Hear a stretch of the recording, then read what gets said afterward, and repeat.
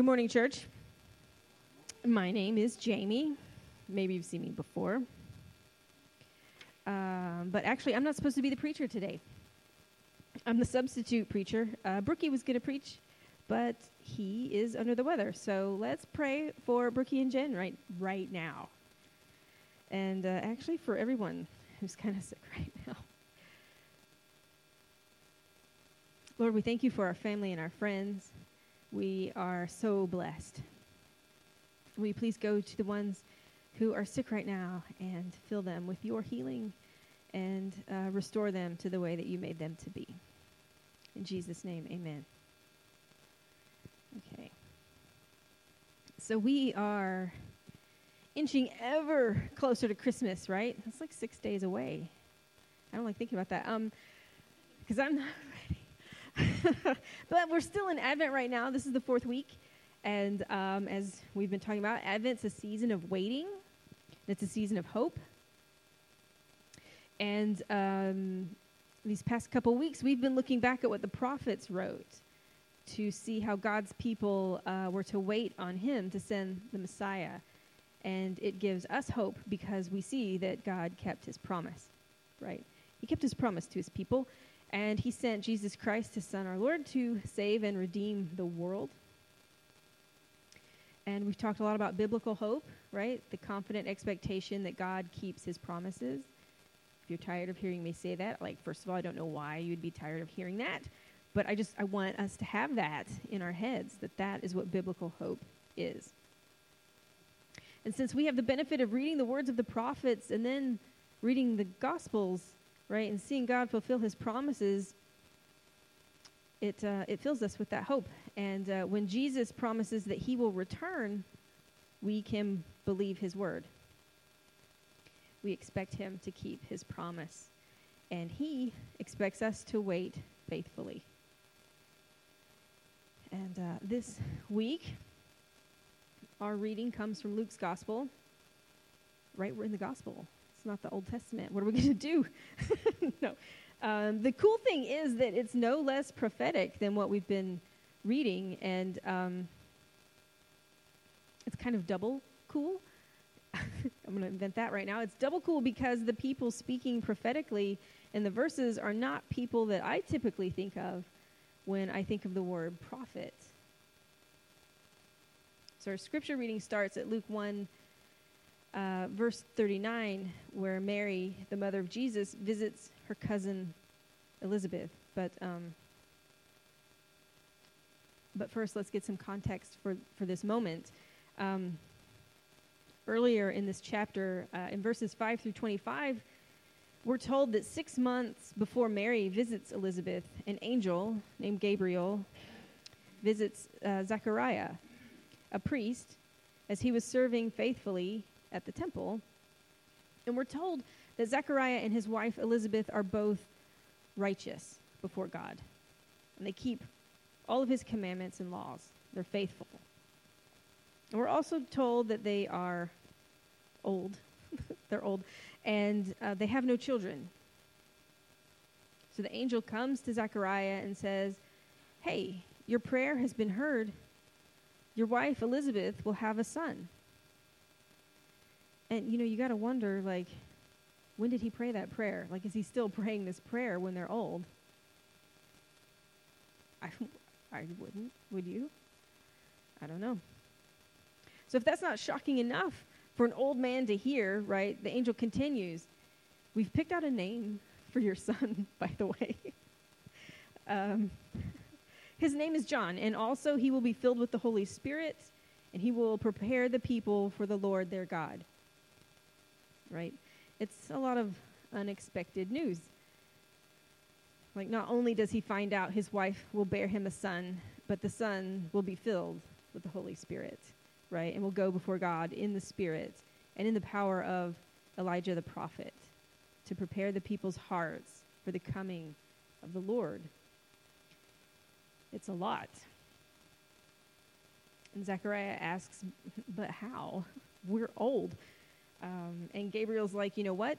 I came a very long way to bring you this good news, this promise from God, and you're doubting me, so I'm going to put you on mute so that you don't mess anything up between now and when your son is born. Peace out. Obviously, I am paraphrasing, but I mean not by much. In verse 24, we find out that faithful and righteous Zechariah and Elizabeth, they do get pregnant. And she is so humble and pleased. And she gives all credit to the Lord for this blessing, which means that she will no longer be looked down upon by other people for being barren. I mean, you know how small towns are, right? We live in one. People talk. You know, poor old Elizabeth never had kids. I wonder what she did to deserve that. You know, it was a source of shame to be childless back then. They didn't treat it like a medical issue. It was like a sin issue, or maybe like a spiritual issue. But we're told that Elizabeth is righteous and blameless, right? And yet she felt the reproach of the people.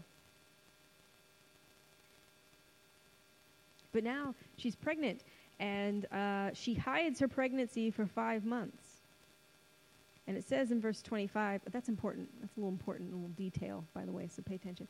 And in verse 25, she says, "Thus the Lord has done for me in the days when he looked on me to take away my reproach among the people." And there's so much in this sentence. Okay, first of all, she gives credit to her Lord for her miraculous pregnancy. And the second thing to notice is that she only just now feels like the Lord has looked and seen her. And thirdly, she knows that the townspeople have seen her and looked at her as a barren woman, as an unfortunate, you know. She's felt their eyes on her. But back to the second thing, she only feels seen by God just now.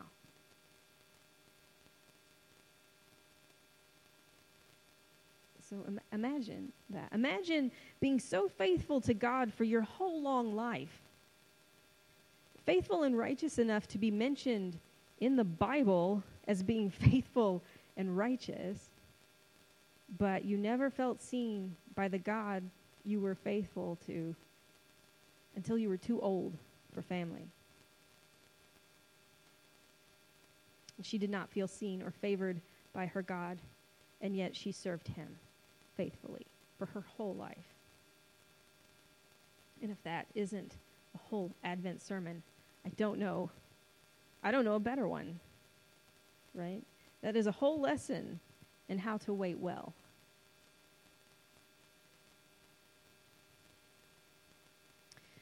So the next thing that happens is verses 26 through 38. Okay, it's 6 months later, and Gabriel, the angel, busy guy, he goes to young, unwed Mary and tells her that she has found favor with God, and she will conceive and bear a son named Jesus. He is the Messiah, and his kingdom will have no end. And she asks, but how? I'm a virgin. I'm not married yet. And he answers her in verse 35, the Holy Spirit will come upon you, and the power of the Most High will overshadow you. Therefore, the child to be born will be called Holy, the Son of God. And then he tells her about another miraculous pregnancy. In verse 36, he says, "Behold, your relative Elizabeth, in her old age, has also conceived a son. And this is the 6th month with her who was called barren. For nothing is impossible with God." Mary gives a very mature reply for such a young lady. She says, "Behold, I am the servant of the Lord. Let it be to me according to your word." And it's no wonder that she found favor with God. She's so humble. what would have been your response? You know? That would not have been my response. Whatever my response would have been, it would have ended up with the angel putting me on mute. No question. So now Mary is stoked, okay? And she goes to visit her cousin Elizabeth. And this makes perfect sense, okay? Because the angel has given her a way to test his words. Mary did not know that her old and barren cousin was pregnant. Remember, Elizabeth hid herself away for 5 months. So if Mary is having any kind of, did that just happen? Any of those kinds of thoughts, she can go and see for herself that in fact nothing is impossible with God. And this is where today's reading starts at verse 39. In those days, Mary arose and went with haste into the hill country to a town in Judah. And she entered the house of Zechariah and greeted Elizabeth. Now, it's possible, right, that Elizabeth's pregnancy is showing at this point. I mean, it wouldn't be huge, but it's possible. But Mary's would not. Verse 41, when Elizabeth heard the greeting of Mary, the baby leaped in her womb, and Elizabeth was filled with the Holy Spirit. And she exclaimed with a loud cry, "Blessed are you among women, and blessed is the fruit of your womb. And why is this granted to me, that the mother of my Lord should come to me? For behold, when the sound of your greeting came to my ears, the baby in my womb leaped for joy. And blessed is she who believed that there would be a fulfillment of what was spoken to her from the Lord."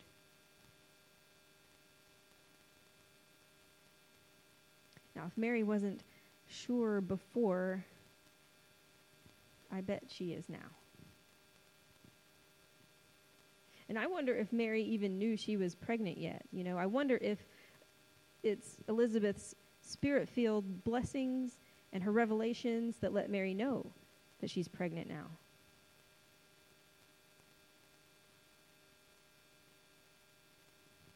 Elizabeth reveals these blessings to Mary, and she's so humble too. She says that Mary is carrying the Messiah. Why is it granted to me that the mother of my Lord should come to me? And she wonders at this honor, right? And her son, John the Baptist, will also wonder a very similar honor when Jesus comes to him to be baptized, right? He says, "I'm not even worthy enough to untie your shoe. Like, you should baptize me. I shouldn't be the one baptizing you."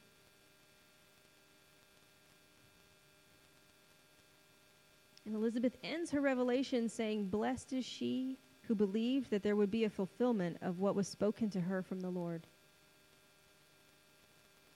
And I can't figure out who the she is in that statement. Is she talking about Mary or herself?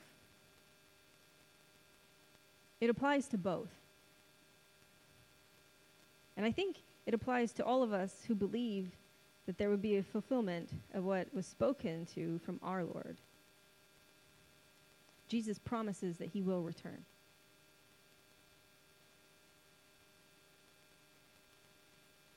And Mary responds to Elizabeth's miraculous pregnancy and blessing and revelation with a song of praise.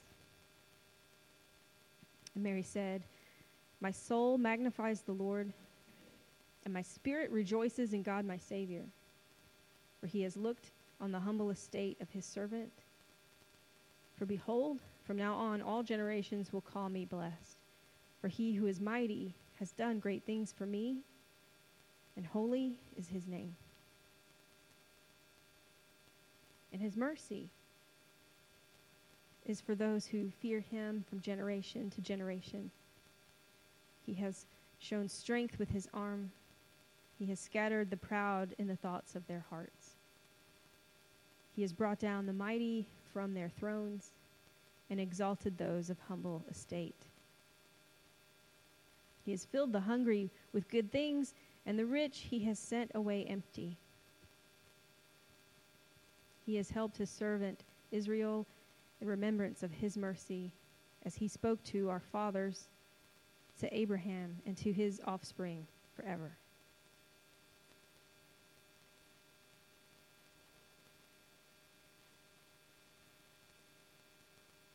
And it is such a beautiful praise of hope.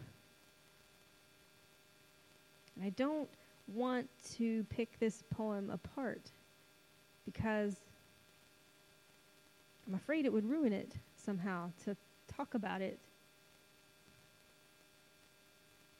Like, you know, when you have to explain a joke to someone and it just kills the humor. I don't want to overanalyze this poem and kill the beauty.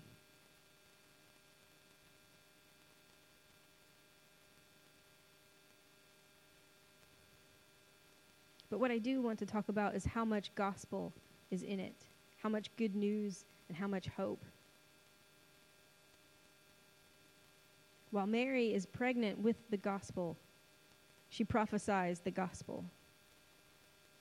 And her poem is a proclamation of the good news of God's kingdom and redeeming victory.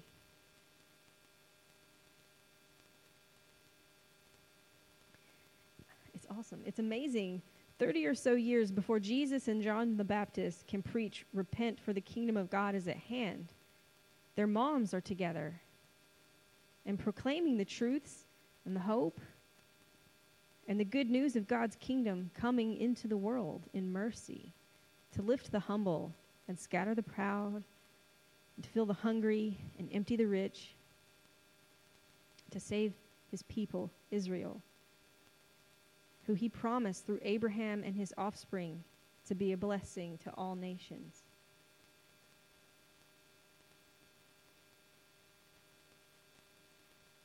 And just like I couldn't tell if Elizabeth's blessing was for Mary or for herself, but that it can apply to both of them, and that it can apply to any of us who believe in the fulfillment of what was spoken to us. I think the same applies to Mary's Magnificat. It's a song of hope that we can all sing and we can all pray. And we can all know that every word of it is gospel truth. I'll just say that again, yeah? It's a song of hope we can all sing, we can all pray and know that every word of it is gospel truth.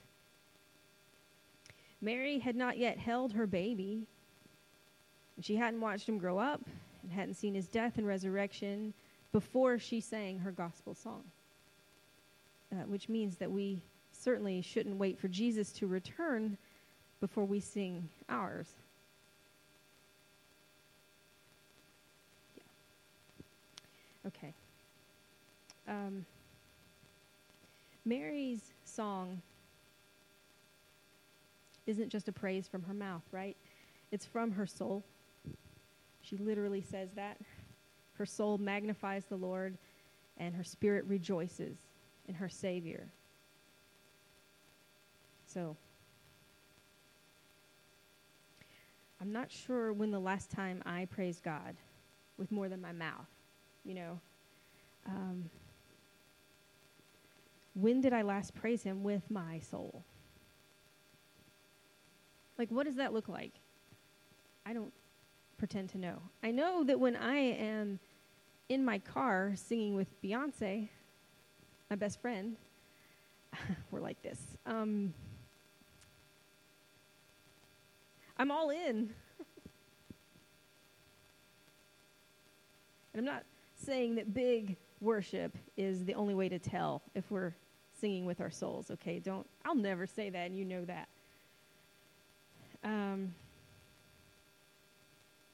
But maybe it just means that when we hear and sing the gospel truth, the good news of God's kingdom and victory, maybe it means we're doing it while we're not thinking about what we're going to do next. Right? We're not thinking about, I don't know, what we need to pick up at the store on the way home. Or thinking about last-minute Christmas gifts and menus. And I'm not saying any of this is easy, right? Liz, You're the worship pastor. Is this easy? It's not easy. Also, I knew what I was preaching about today. Okay. I still didn't worship with all of my soul and my spirit today. I actually was thinking about making a grocery list in my head. Yeah. True confessions. So it's not easy, but it is what we need to do while we wait for Jesus to fulfill his promise to return. Yeah. Now, Liz and Bruce did lead us today in worshiping our faces off.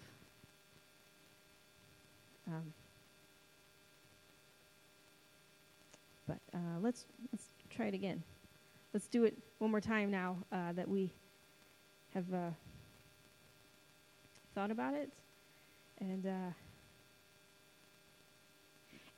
if during the song you think of other things, don't hate yourself too bad on this. Don't at all, because this is something we just need to practice.